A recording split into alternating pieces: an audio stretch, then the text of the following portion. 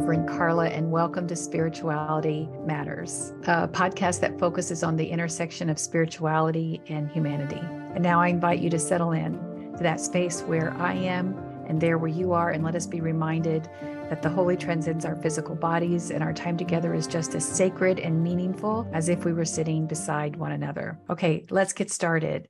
This podcast is titled Christians Stop Calling Yourself Pro-Life. And as usual, you can find the blog at revkarla.com that accompanies this podcast. So this is a sensitive subject for people. And we're going to, as always, when we approach sensitive subjects, we're going to do this with as much gentleness as possible. But I also wish that we lived in a world where we did not have to have these conversations. But what I always like to say that is an informed person is an empowered person. And that's why it's important that more than just screaming talking points, it's important to be educated and informed so that you can then take that information, go explore deeply the things that you care about and the things that you want to know more, and research things for yourself is something that I think is important as well. So yes, this is an uncomfortable topic, but we're going to talk about what it means to be pro-life, pro-choice, pro-birth, and why we need to have this conversation. And I'm going to be the first to admit that this kind of subject, I have to myself research quite a bit, because the data is changing constantly about with the abortion bans that are happening across the nation and the impact it's having on people already. All of that data is constantly coming in and being evaluated, and how it's impacting, especially the historically oppressed. But we will be talking about that now. This will not get graphic in terms. We will not be talking about the medical side of abortion. But again, if this is a sensitive or triggering topic at all, please know that we will be covering this with as much gentleness and care as possible. But I also believe that if this is something that you find very disturbing, this might be a podcast that you'll want to skip. Now, the first thing I lay out here is the fact that people calling themselves pro-life is actually not the right term. What they are is pro-birth. And this is another one of those appropriating a language that's intended to imply a stance that's not real.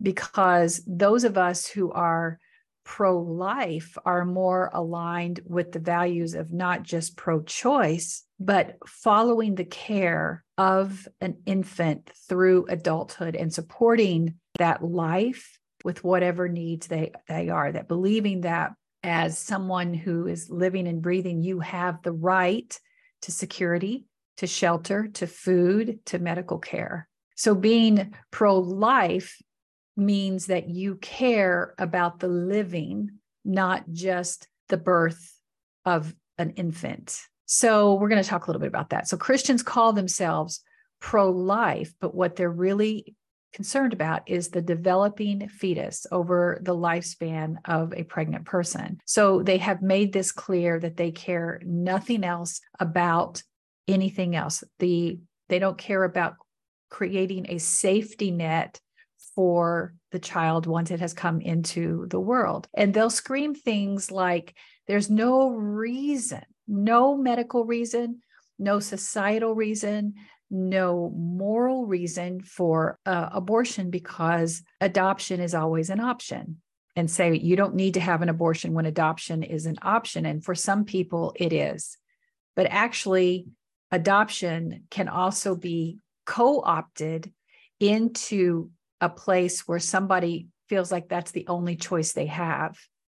And it's heartbreaking for some people who cannot afford a pregnancy, and their only options, if they can't get an abortion, is an adoption. So the mental stress of going through, and the financial pressures, even the existence of this pregnancy inside your life and the inconvenience of it, what it can cause for, again, the historically oppressed, no one's taking that into account. They minimize the emotional, stress, the mental stress of carrying a pregnancy to term for an adoption to happen. And the other thing that they're not denying, but it's certainly implied here, is that the reason that they're wanting more adoptions is not that they want more children into the adoption program. I'll share some statistics later in this series. They want white children. White children are in high demand because they are concerned about white people becoming a minority in this country. So this certainly has implications of white supremacy behind it, especially when you look at the abortion bans. And we'll talk a little bit about the legislation in just a few minutes. But adoption is also something that people take very seriously because they understand what kind of toll a pregnancy is going to have on their body and on their life and on their livelihood. Then also making this gut-wrenching decision with everyone involved, including their existing children, on why an adoption is happening. Now, some of you are going to disagree vehemently with me because you feel that if a pregnant person is pregnant and that is a healthy pregnancy, then they have no right to terminate that pregnancy just for a matter of convenience. Well, that's easy from the outside looking in on what you think someone should be doing in their lives. It's very easy to place a value or judgment on someone else sitting from the comfort of your perspective and saying that you know everything that's going on in that person's life. Very rarely, if hardly ever, women are using abortion as birth control. No woman who is prioritizing her own care is reckless enough to do that. But this is the kind of narratives that people put in them and that you might be having as well, and stigmatizing women who are choosing to have abortions. So not to mention the fact that pregnancy in and of itself is very hard on the body. It can be very challenging. The social and economic barriers of being able to care for yourself and the fetus that's growing inside you, the strain on the family, all of these things that can happen. And we also know that in some cases and in some states where maternal mortality increases because of the level of care in states, and then you put on top of that the level of care for someone who is now being forced into an adoption scenario, you can start to see how all these complex decisions and considerations weigh upon the person who's carrying the fetus. This is very, very challenging. It's something that I can't imagine not having the option to legal and safe abortion when you have to make decisions that are going to impact your family, your livelihood, and your body. Another argument that you'll often hear is people will say they should have thought about that before they had sex. That is such an insult, because if you are actually putting a value system on how people caught up in the moment of heated romance, you, my friend, are in denial about your own actions or actions of someone else that you know have happened. And if you don't, then I'm sorry, your wanton ignorance is keeping you away from true human nature. And that trope just needs to go away because it's heartless and it's cruel and it's ignoring all of our skeletons in our closet. Because every one of us have, I should have thought about that, moments, especially related to our relationships. I should have thought of that whether it's a woman wanting to believe that she can give freely of her body to someone who has agreed to take care of her. The formality of commitment or marriage or whatever is not in question because things are going to be taken care of until the pregnancy is involved, or vice versa. The woman is saying she's protected and they end up untimed pregnancy or an unplanned pregnancy. The list goes on, the way that people end up with unplanned pregnancies. And how dare you set up and be holier than thou with your statements that say, I could have, I would have, or I think people just aren't spending enough time considering their options. Well, let me just tell you this too, especially if you're still in church, you are sitting beside someone who has had an abortion. You are sitting beside someone who has paid for one. You're sitting beside someone who has rejected a family member for being pregnant. You're sitting beside someone who feels guilty for rejecting those family members and doesn't know what to do about it, but her indoctrinated beliefs or their indoctrinated beliefs compels them to believe that that's the way they're going to be accepted in their spiritual community. No, it's not the people who are diving into the pleasures of being human. It's the judgment that comes along with those who say, well, there's only one thing that can happen. Suffer the consequences because of that. When somehow your place of privilege allowed you to be able to hide your skeletons when someone else doesn't have the same kind of privilege and influence and resources to be able to hide theirs. So just stop with those very harmful judgmental tropes. This holier than thou persona, all of that just needs to be retired. And then, of course, you'll hear people talk about abortion being a sin. And I just want to say this right off the bat. There is no clear statement in the Bible that explicitly says that abortion is a sin. Now, you can interpret certain verses just like anything else. You can negotiate with the Bible and you can say that certain verses are referencing abortion, but there's no specific condemnation of the act in the text. Now, the Bible does contain several references to the value of human life and the sanctity of the unborn, but these are often open to interpretation. And ultimately, the question of whether or not abortion is a sin is a matter of personal and religious belief and interpretations of the Bible. And we already know how that can vary. But your interpretation of Scripture compels you to believe that abortion is a sin. It's not just saying abortion is a sin.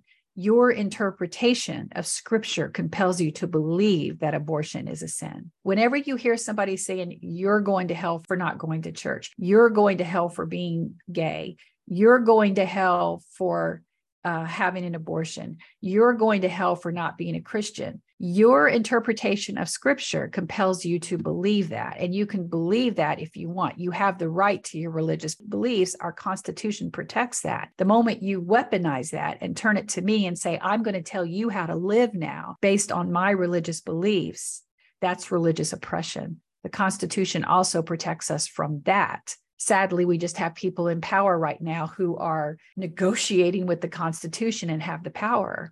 I want to talk a little bit about this word negotiation because that really has come up a lot since a TikToker, Dan McClellan, he's also on Instagram and Twitter if you want to follow him, but he is a biblical scholar. And he talks about abortion several times in his videos, and he has them cataloged on TikTok really well. So you can go through and just listen on any subject that you want. But what he said is, if you just take example, Exodus 21, verse 23, it's about men fighting. And it says, during that fight, if they injure a pregnant woman who then has a miscarriage, the husband and the judge can impose punishment. But if the woman dies, it's life for life. So there's a punishment if it miscarries, but for life if the woman dies. So in other words, as Dan McClellan says, it's clear there that they're assigning less value to a fetus than to a life. And that kind of thing is very important. It's not that you can't say that there is potential for life there. And it's obviously if a woman is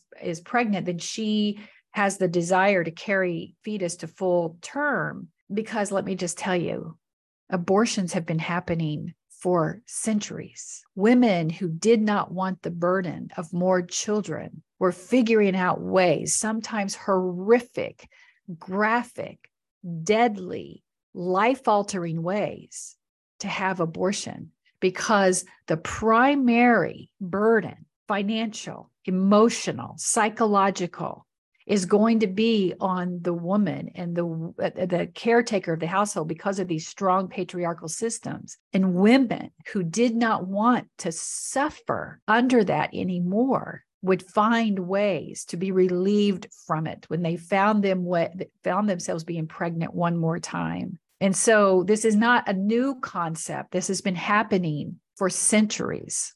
So the Bible indicates that life begins at first breath, but people will counter that by saying that the foretelling of Jesus, so like that Jesus was coming as the Messiah, this would imply that our sanctity actually begins at conception. Because if you know what's going to happen, your destiny is foretold at conception. But McClellan also says that is also another renegotiation of scriptures. What that means is that someone is assigning value to this concept of sacred conception and saying that this has to be the original writer's intent, was moving the moment of conception as being the sacred part of our journey, of our humanness at that point. That's a renegotiating of scripture. No one can actually go back and say the writers of that scripture were actually trying to imply that. It actually doesn't even make any sense when you see all the writings that are from that time that does not coincide or align with that renegotiation. Now, I think I did say a few minutes ago that I wanted to talk something about that renegotiation or negotiating with the Bible.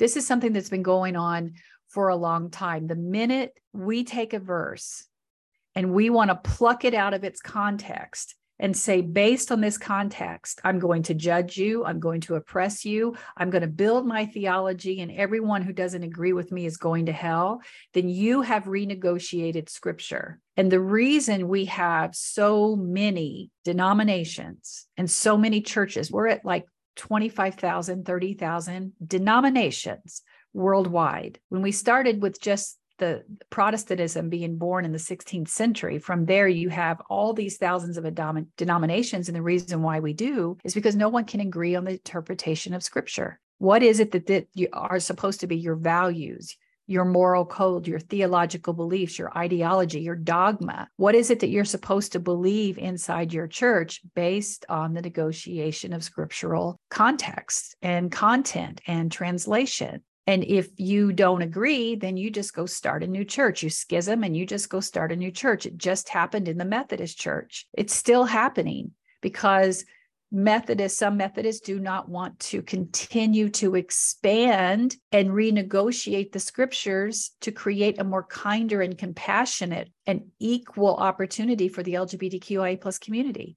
So now you have a branch saying, no, we're not negotiating. We think that's a sin. We read it as a sin. We're holding on to that negotiation because we had to negotiate it and include phrases in the Bible when somebody put homosexuality in the Bible, whether it was by mistake or intentional to condemn the gay community.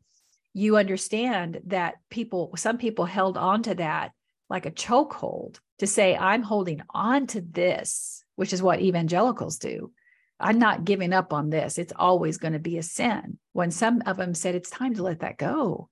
We got to let that scripture live back there where it did, when they didn't understand. They didn't even have language that helped define the LGBTQIA plus community and their journey and their authenticity. So we had to let that language go and renegotiate with it to understand that where we are today is a different place. These rules and codes that we put where we think we have the right to mandate how another person lives and how they show up in the world aren't needed because we have evolved to a place that allows for a table of humanity for all of us to exist freely, to show up, to be who we are as we showed up.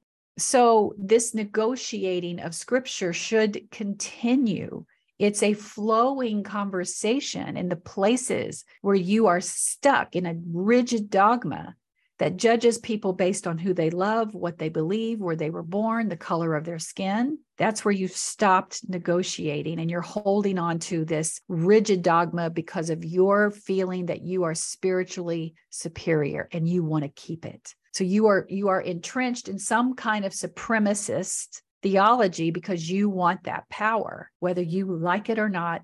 That's the reality. Okay, getting back to the podcast. So it's important to note that the Bible does not contain explicit references to the beginning of life at birth. Even if we talk about, there are verses in the Bible that have been interpreted to suggest that life begins at birth or shortly thereafter. So let's look at this. Ecclesiastes 6:3. If a man fathers 100 children and lives many years, so that the days of his years are many, but his soul is not satisfied with life's good things, and he has no burial, I say that a stillborn child is better off than he. What? Now, people will take that and say a man fathers 100 children and lives many years, but his soul is not satisfied with life good things. Then he's child who is born dead is better off than he is, because it's about living this life. You can see how you can take that one scripture and say, see the value of a human life. I'm not saying I'm negotiating these to say that we've tried to find places in the Bible where the Bible says life begins at birth. But what I'm saying is that if you need to find them, you can start to negotiate the scripture to find those spaces.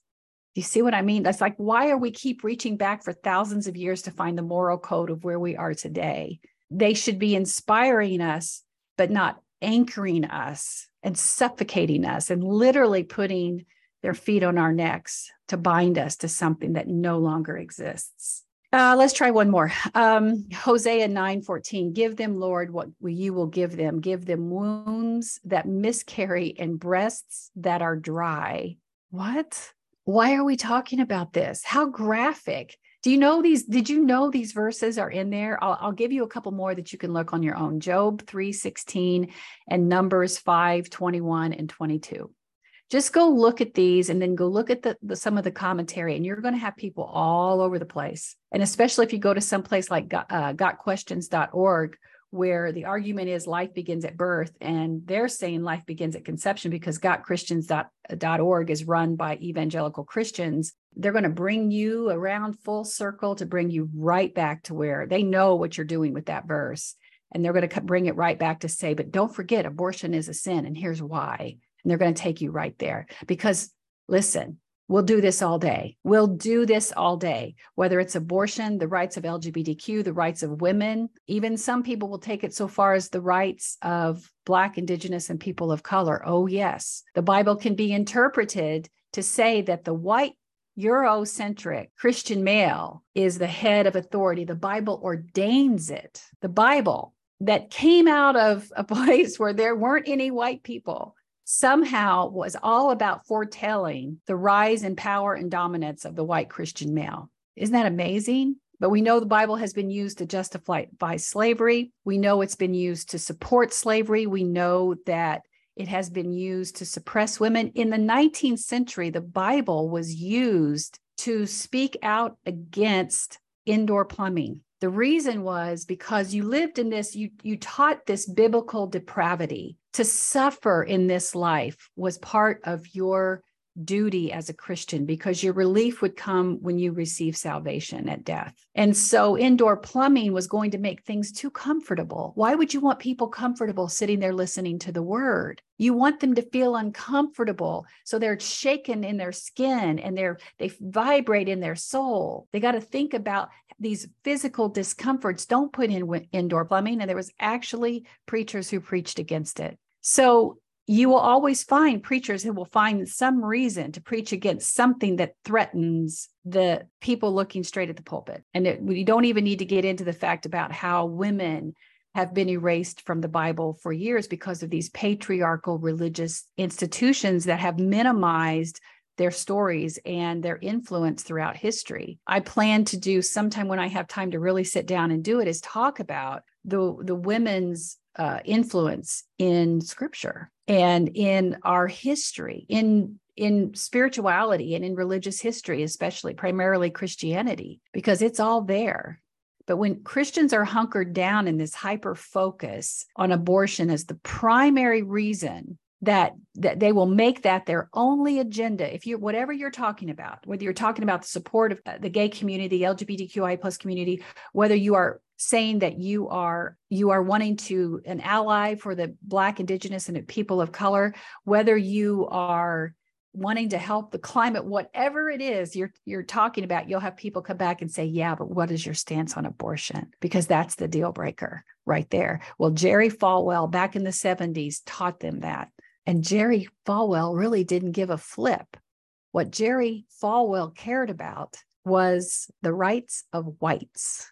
The rights of whites is what Jerry cared about, but he knew that he could get people behind the abortion issue, which is exactly what he did. Now, this Christian dominionism, you've heard me talk about it several times, but I'm not going to go into a lot of detail because I'm getting ready to do another piece on that as well. But this is why I believe Christians should not be calling themselves pro-lifers. And that's where I think that you, as someone who is learning, who is deconstructing and learning how to use your new healing journey, is to push back on that. What exactly are they against?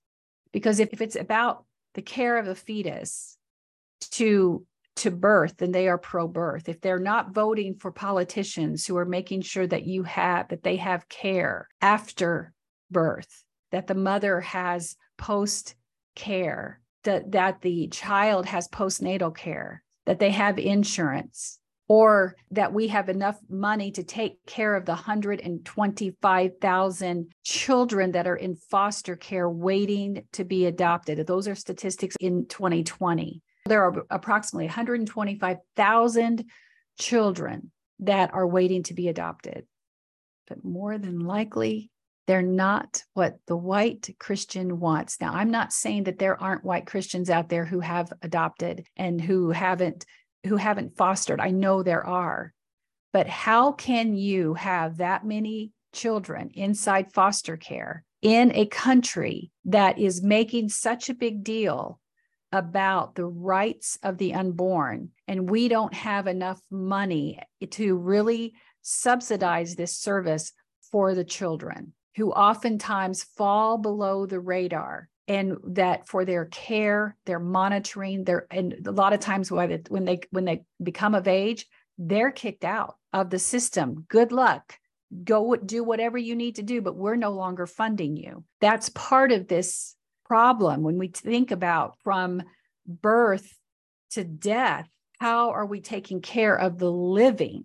That should be our priority. So a lot of these politicians that are getting elected are voting against childcare, after-school programs, affordable lunches, nutritious lunches, insurance. This entire scheme to just produce more white babies continues to oppress the historically oppressed. Now, there was a bill in Texas, HB 2889, which would provide a 40% property tax reduction to married couples who have more than 4 children. 40% property tax reduction. But there were qualifications that you had to pass in order to get this reduction. You could not be LGBTQIA+, so not same-sex couples. You could not be single. You could not be divorced. You could not be a blended family. You know who else would not qualify for that? Are people who don't own their homes. Well, guess who doesn't? Guess who primarily owns their homes in Texas? White people. So there's a huge housing disparity among whites and blacks, and it's so huge that it shows up as well in home ownership. So they're basically saying the quiet part out loud again when they're saying, well, this is a way to incentivize more white babies, and we're going to show you the conditions in order to get them. I will give it to this white hetero couple, but not to even the white same-sex couple or the black people. I am making sure that I'm going to incentivize the white people to continue to do this. So this historically oppressed continues to be oppressed, even when we are looking at a place. If you can force people into pregnancies and forcing them into births, then not giving them the resources to take care of that children, you're keeping them in abject poverty. And who does that serve? The patriarchy. Because someone who cannot get out of that system is going to have to abide by that system just to survive, which means whatever jobs they're offering at whatever pay and benefits that they will, because you have no choice. So this is a horrible, selfish, inhumane system that's shrouded in Christianity, and it's toxic and it's sexist and it's homophobic and transphobic, and it's white supremacist all together. But this whole abortion, pro-life thing is a straw man. The white Christian male is hiding behind the cloak of religious beliefs as if they are the keeper of a moral code that most Americans just do not support. And that's the truth. These Christians are believing these lies, and some of them, the leaders don't believe them. They know exactly what they're doing here. They're worried about their power. Now, I've shared my story about being pregnant at 16, and I also wrote it here in the blog, and you could go find that at revkarla.com. But if you disagree about our need to take care of the child that's born, the living child, and to provide services to help them, then you are not pro-life. You are pro-birth. You are not pro-life if you're not supporting the ban of assault weapons, and you don't support funding programs that support the underserved. So there's a difference, and pro-birth is not sacred. It's not holy. That is being the harbinger of white supremacy. Own that statement. Know who you are, because for the rest of us, we're going to continue to advocate for equity and justice and human rights for all. And that includes the right for the pregnant person to decide what happens with their bodies. Okay, beautiful souls. I know this is a hard one to get into and a hard one to digest. And if you have any questions, you can reach out to us at info@revkarla.com. Thank you so much for listening. You can watch the uncut version of today's episode on my YouTube channel, Spirituality Matters with Rev Karla. You can always connect with me on social media at Facebook, Instagram, and of course, TikTok, and on my website at revkarla.com. I'm so honored to be in this space with you. Go in peace, be at peace. Go in love, and may you be loved. Go and know that others are on this journey with you, and you are not alone. You are seen and deeply and unconditionally loved just the way you are. Blessings on your week, and I will see you soon.